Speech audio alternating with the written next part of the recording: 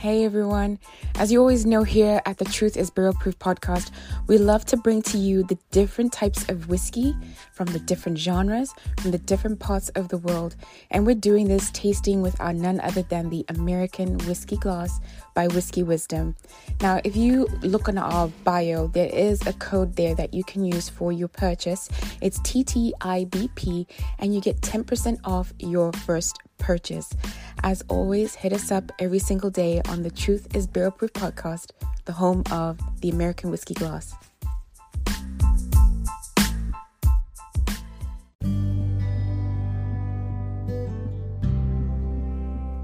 Welcome to another episode of The Truth is Barrel Proof.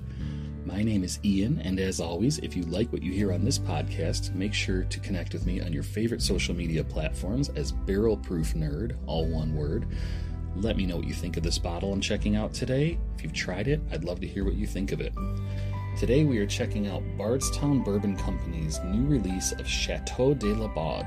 This has just come out in the past week or two, I believe, officially. This is the second release of the Chateau de la Baude collaborative series. Some differences from the first one to this one, though. The first one is kind of has a mystique and an aura around it from Bardstown Bourbon Company. A lot of people say it's one of the best, if not the best thing to come out of their distillery so far. The whiskey that they sourced for this one is a change from the original. I believe the original was MGP sourced. This one, they're going to a 12-year Kentucky blended with a 10-year Tennessee bourbon, coming in at 107 proof. Kind of to get the elephant in the room out of the way, this is, I believe, one of their most expensive, if not the most expensive, collaborative series releases so far. In Michigan here, I believe it's around $169 shelf price. Other states maybe is slightly less, slightly more, but here I believe that's what it's going for. Reason I don't know what price it's going for is because I grabbed this one at the distillery in Kentucky on the release day, so I haven't really checked it out in my own state yet.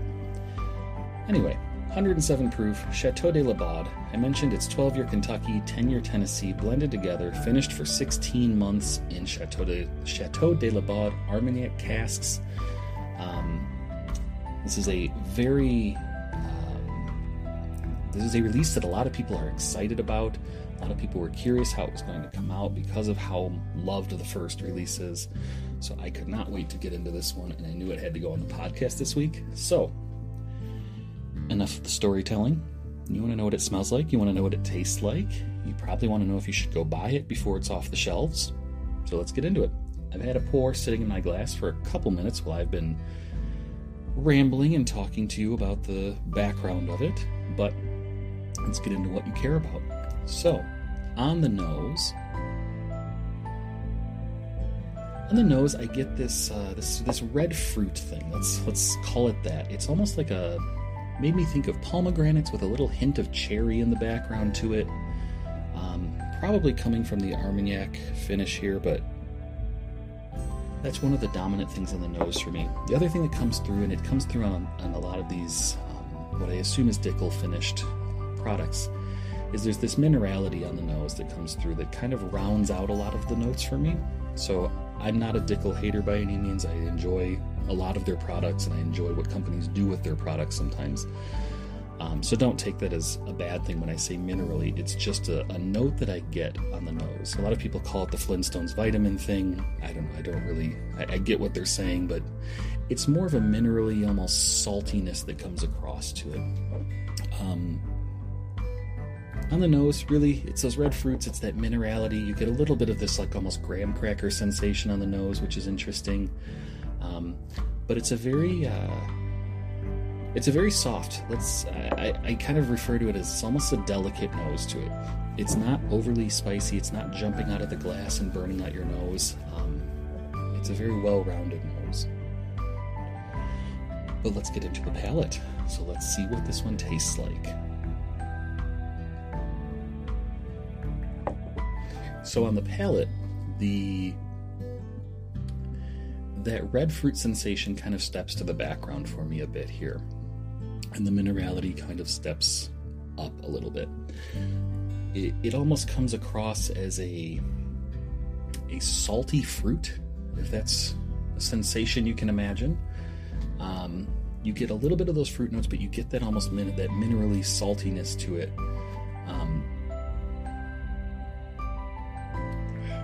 And then a little bit of those traditional bourbon notes kind of come in towards the end. So the front palate for me, that minerality is kind of heavy, but as the palate goes on, you get a lot of those more traditional. You get the honey, you get the little bit of the funk from the higher aged whiskeys that are in here.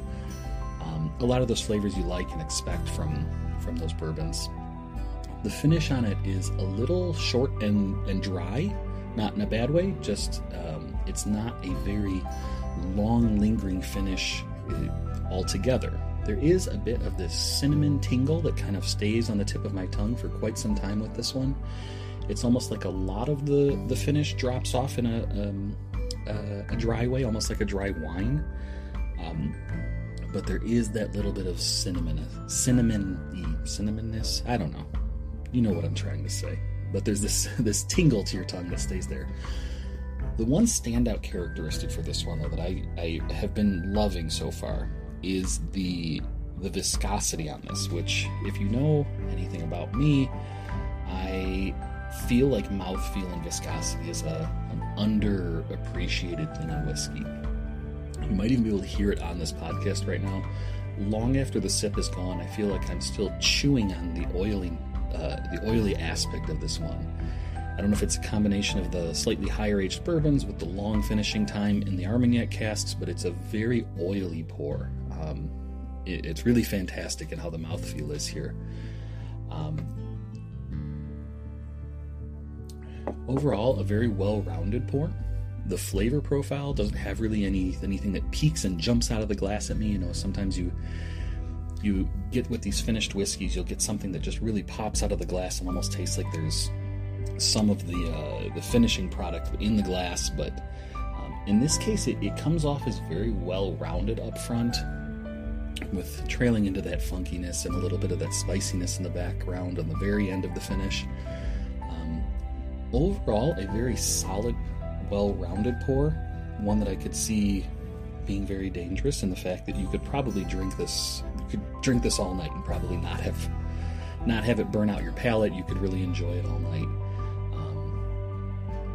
Solid. It's one you're going to have to make a decision on. The price point is up there on this one.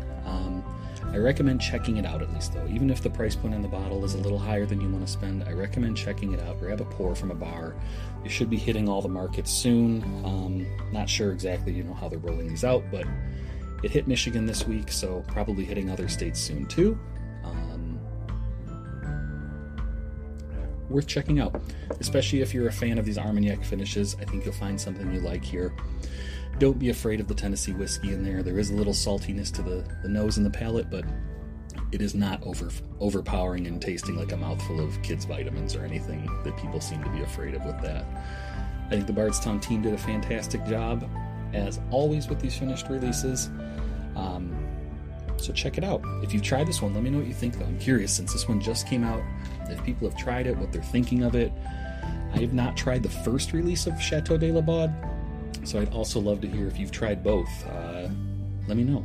What do you think of this one compared to the first one? Does it live up to the name, or are you still in love with the first one over it? Let me know. Find me on your social media platforms. Let me know. Barrel Proof Nerd, all one word. As always, this is The Truth is Barrel Proof. Have a great day. Thank you.